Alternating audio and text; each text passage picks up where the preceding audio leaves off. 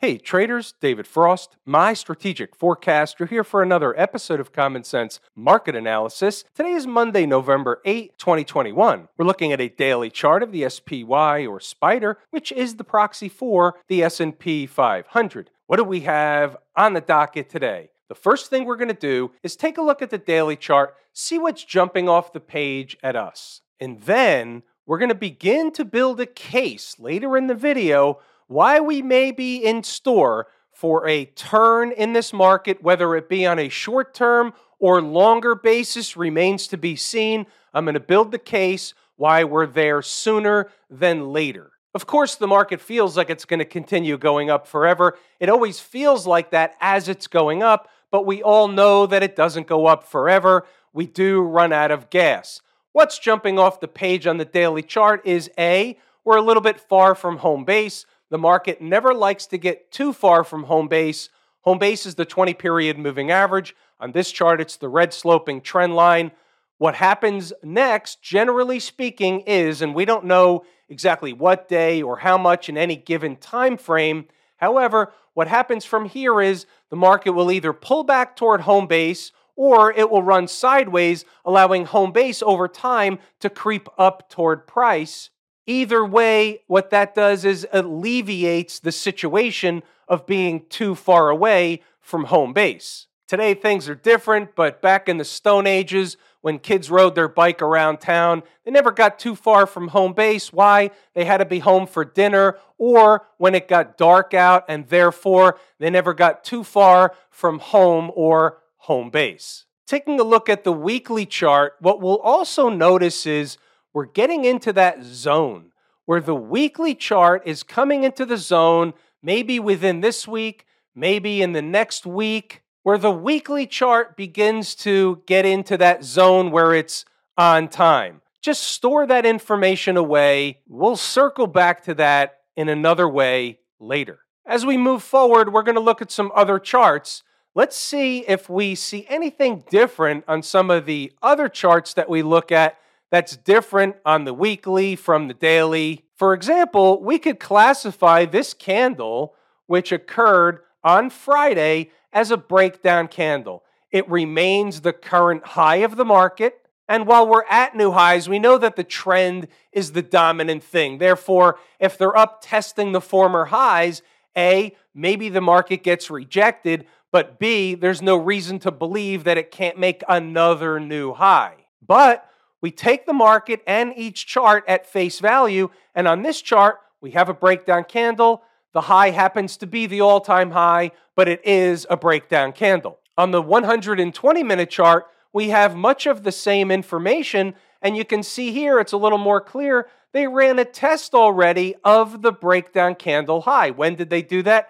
They did that today, early on this morning. Now, here's the way we look at this chart.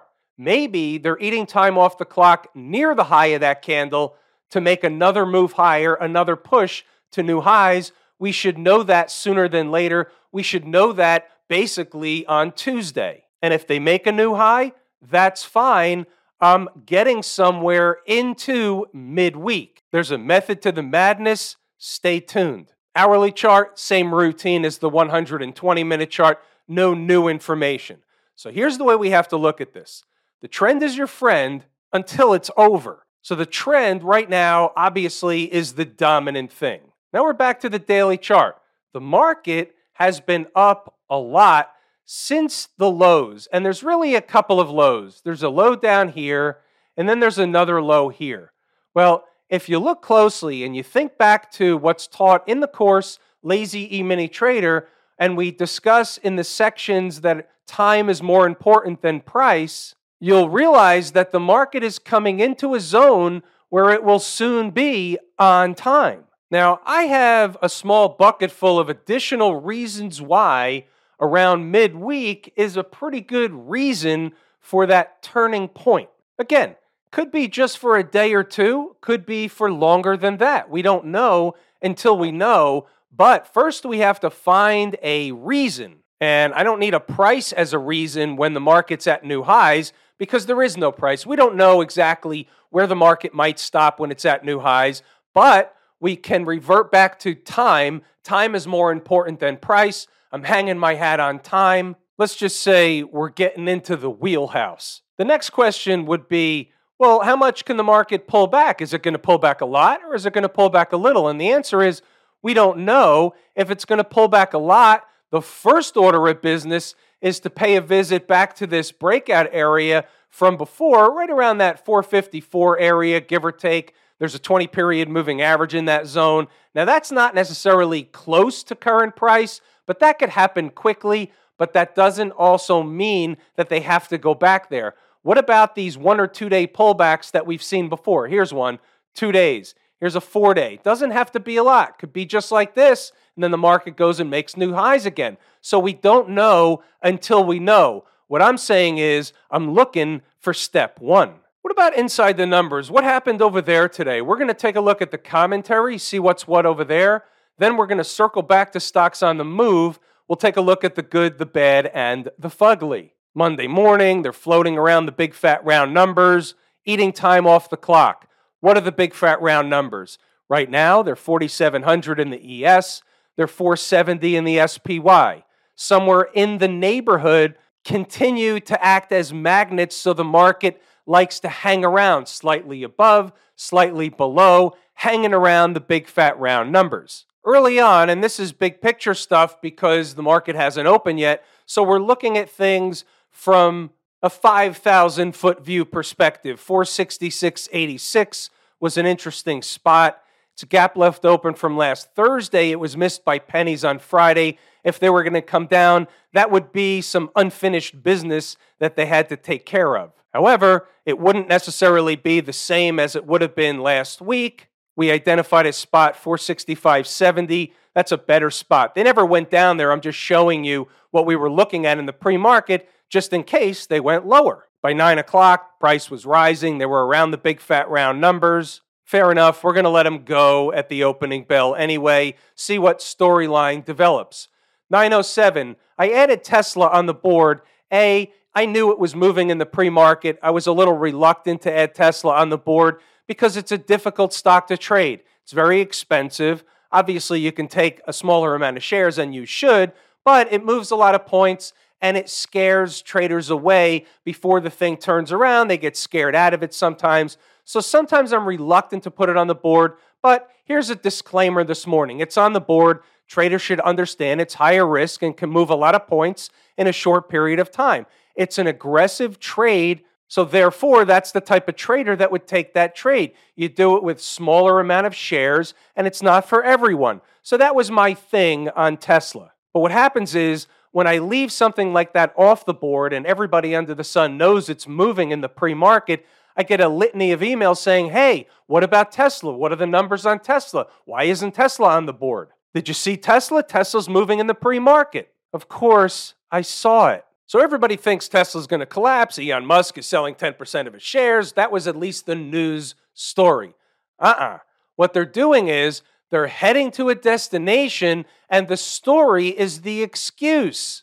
We'll circle back to Tesla later. There's a sneak peek, 9:33. Nice trade for those that took Tesla. Apparently, we had the numbers. Here's one for the SPY, 9:34. Aggressive traders can take a short scalp trade at 470.25, give or take. Candle closes above 470.65. That was the former high, means it's wrong. Small risk reward. Now, let's get our faculties here. Right of the vertical is today's activity. This is a 5-minute SPY chart. The line you see is not at that number. The only reason you see a line is because it's a nickel below that number. 470.25, give or take, was the number on the board. In the second 5-minute candle, they went up to a high of 470.23, and that was it for the day. Aggressive traders can take a short scalp at 470.25, give or take. Now, we don't know that that's going to be the high of day at the time, but that was what we call overhead resistance. Overhead resistance is a place where price shouldn't just waltz right through, whistle past the graveyard. They're going to run into another group of people. They're called sellers. That is, by definition, the overhead resistance. We're moving along. Traders that took the short in front of 470.25 by a little should take profit along the way. Traders that were waiting for higher like me, I didn't get in that trade. I was waiting for a spike above it. The trade is over from a scalp trade perspective. Anyone already short can hold a trailer for the never know. So either way, no matter how much a trader held, those that ran in front of my number were paid. And then somebody would say, well, why would somebody run in front of the number?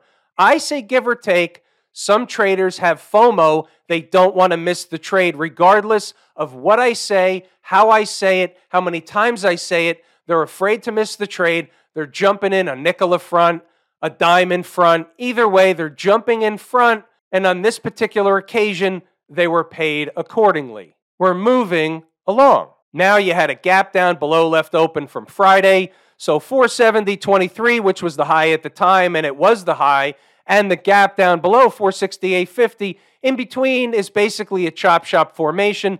Above the high stuff happens, around the gap stuff happens, and then the market went into that sleeper grinding chop shop formation mode. They creeped into the gap, they bounced around, they didn't really do anything, shall we say, sexy for the rest of the day. But what we'll do is scroll up, let you read the notes, go back to the chart to double check the work. There's stuff going on.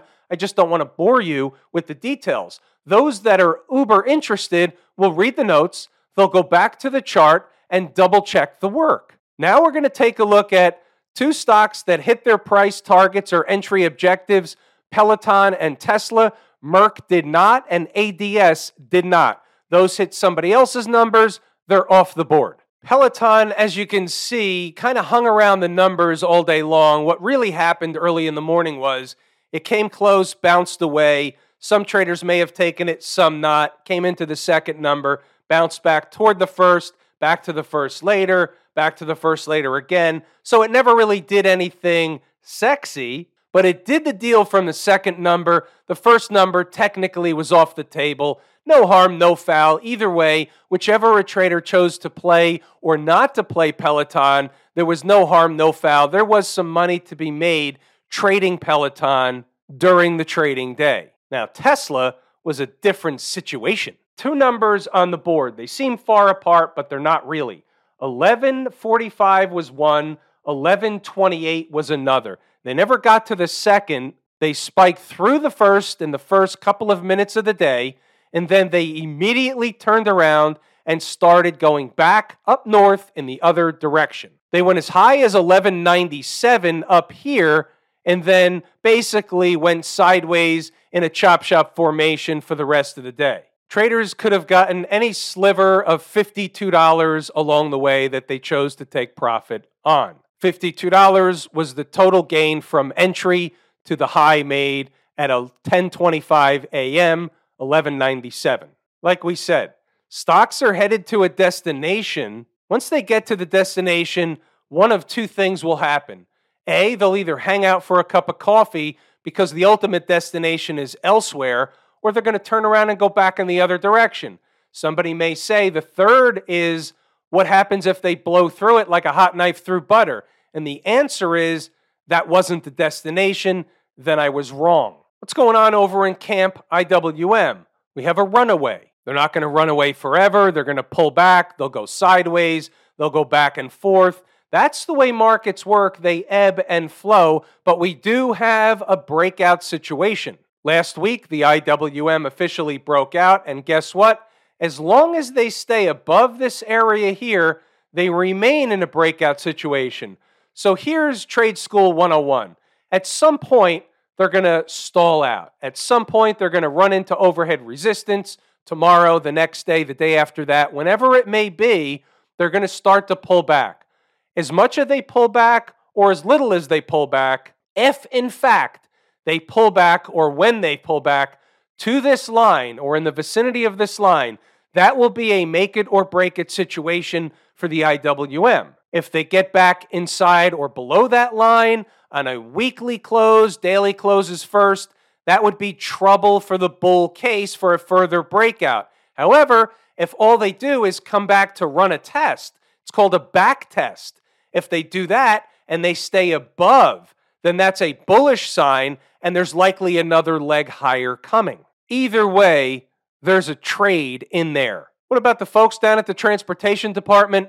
We have that skewed index syndrome. All of a sudden, the transportation index looks exactly the same as Avis budget, a very small component of a very large index. So until that clears up, we're not going to really pay too much attention to the transportation index by itself. But we have a backup plan. The IYT seems to be just fine in terms of the look, the feel, the way it traded. It didn't really get affected when CAR went bananas, so therefore we'll use the IYT for the foreseeable future. The IYT monthly chart, where are we? How about a breakdown candle? How about a breakdown candle high? About 278, where are we? Slightly above that.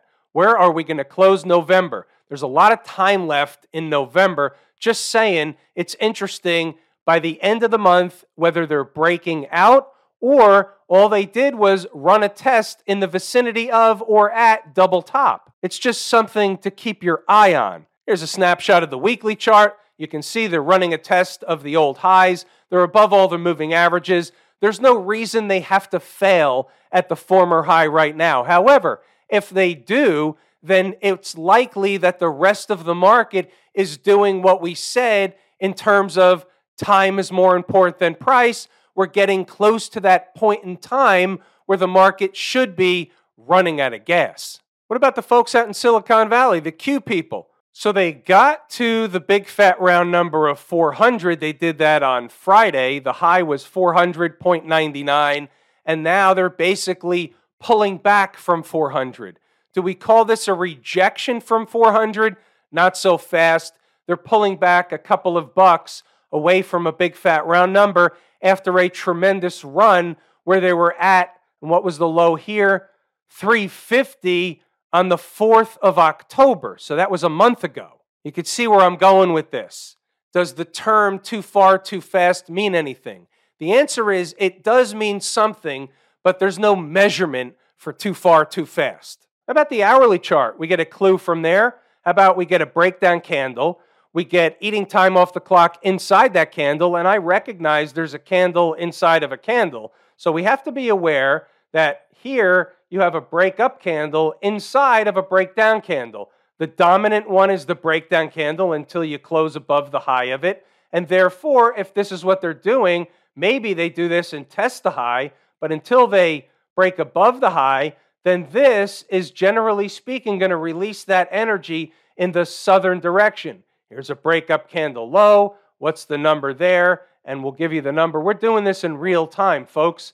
The low is 393.92. Also makes perfectly good sense that it's also the low of the daily chart candle. And if over the next day or so they were running a test of that price or the gap that's found just below from the day prior, closer to 393, that would be an area of garden variety support for the Q people. What about the financials? Couple of interesting things going on with the financials. So number one, they came in to run a test of the 20-period moving average. They stay above. That's not really interesting. That's just information. But why did they top out? This is a weekly chart. Why did they top out the week before last? Well, the S&P 500 hasn't necessarily topped out yet. The Qs, from a weekly chart perspective, haven't really topped out yet. The transports are approaching double top. They've approached. They're thinking about double top. The Dow hasn't made a top, but the financials have made a top,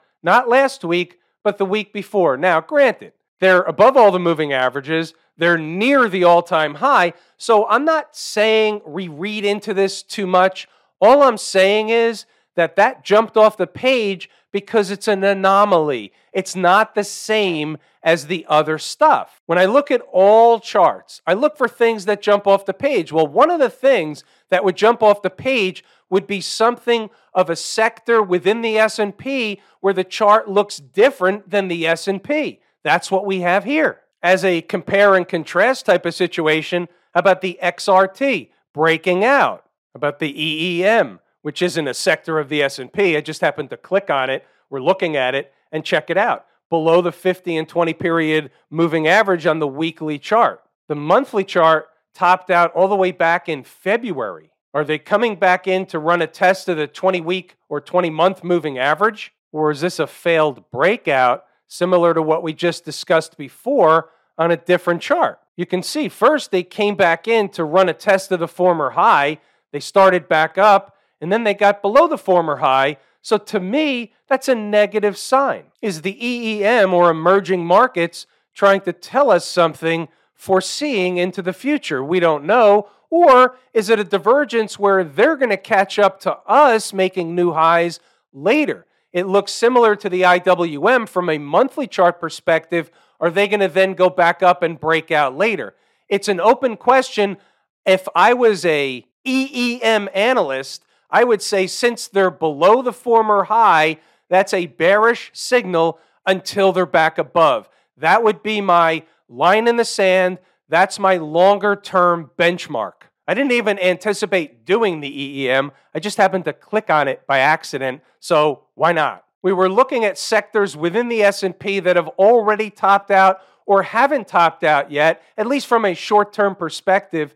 And here you see the weekly chart. This week doesn't count. It's just Monday. We haven't necessarily made a top from a weekly chart perspective in consumer discretionary. What about energy? Energy's hanging around. Maybe it's a tweener. Maybe they topped out a couple of weeks ago. Maybe they didn't. They're hanging around. Healthcare made a top a long time ago. Maybe a lower high. However, above all the moving averages on the weekly chart, on the monthly chart, and the daily chart, so technically speaking, there's nothing wrong with this chart in terms of the healthcare sector. So when we look around the horn at some of the other sectors, we don't really find anything glaring us back in the face in terms of making a top, not making a top. But what we do find is it's interesting. I note it. It's a puzzle piece. It's on the table. The XLF isn't making new highs with the market. It already did it. Why is it behind? Why is there a divergence? Or maybe it's ahead. Depends on how you want to look at it. About Smashmouth breaking out, has broken out, continues to break out. It's too far from home base. They're going to pull back. Do they start pulling back tomorrow? Do they start pulling back Wednesday or Thursday? From what price? That's the situation we're in with the SMH. You don't know exactly how high it's going to go, but what we do know is they're going to have to correct this redonkulous position. I had a request to cover the TLT, or the bond market. We'll do a snapshot on this today. The bond market is its own animal. My belief is we're going to see much higher interest rates over a very long period of time.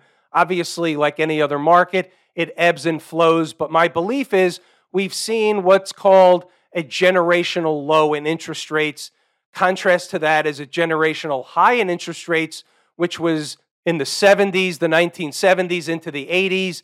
Then Paul Volcker, the then chair of the Federal Reserve, raised interest rates, broke the back of inflation.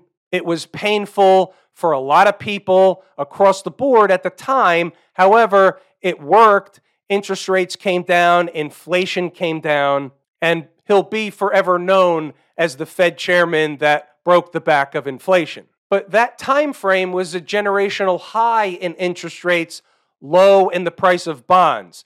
We've seen the opposite, and even if we haven't, how much higher can bonds go, or how much lower can interest rates go, even if we have lower to go? So therefore, we're in the midst of, or have already seen, a generational low in interest rates. So therefore, what does that mean for the price of TLT? It means longer term, the price of TLT will be going lower. What about the short term? What happens if it goes higher in the short term? Well, right here, you can see it's pretty obvious that there's a lot of resistance in this 151 to 150, wherever this top is here, 153. What's this pivot top or this high? 152.71. So in this zone, as the TLT creeps up into this zone, you have a breakdown candle. The high is 151.79. So say between 151 and 153, there's a lot of overhead resistance. What happens if you got up there, let's just say within the next week or so? Well, then the TLT would all of a sudden look like it's on time. Where do you find that kind of information? In the course, Lazy E-mini Trader. Time is more important than price. Daily chart, we just look at the daily chart and compare against what we just found on the weekly chart. Here's a breakdown candle high, 150.45. It's important. Pivot high, 151.79. We talked about that. Here's another high breakdown candle, 152.71. Maybe that was the number we just talked about. And therefore, that's the 151 to 153 in the TLT. On the daily chart, you're above all the moving averages, so it's not a bearish picture in the short run. They're still edging higher or are going to eat time off the clock. Where does that change? Well, the first thing that changes is getting below Friday's low. That low is 148.13. You get below Friday's low, it opens the door to fill the gap. You're filling the gap. All of a sudden, you're into the moving averages. And now the picture has changed. The story has changed. Maybe they did hit resistance and aren't going any higher. You have to see it day by day and make the assessment day by day. We take the market at face value, regardless of whatever chart we're looking at. All charts act and react the same way. If I told you how much I appreciate each and every one of you, without you, these videos are not possible. That is true and accurate information. We're going to pull the ripcord here today. I'm David Frost, my strategic forecast. Thanks again for tuning in to another episode of Common Sense Market Analysis.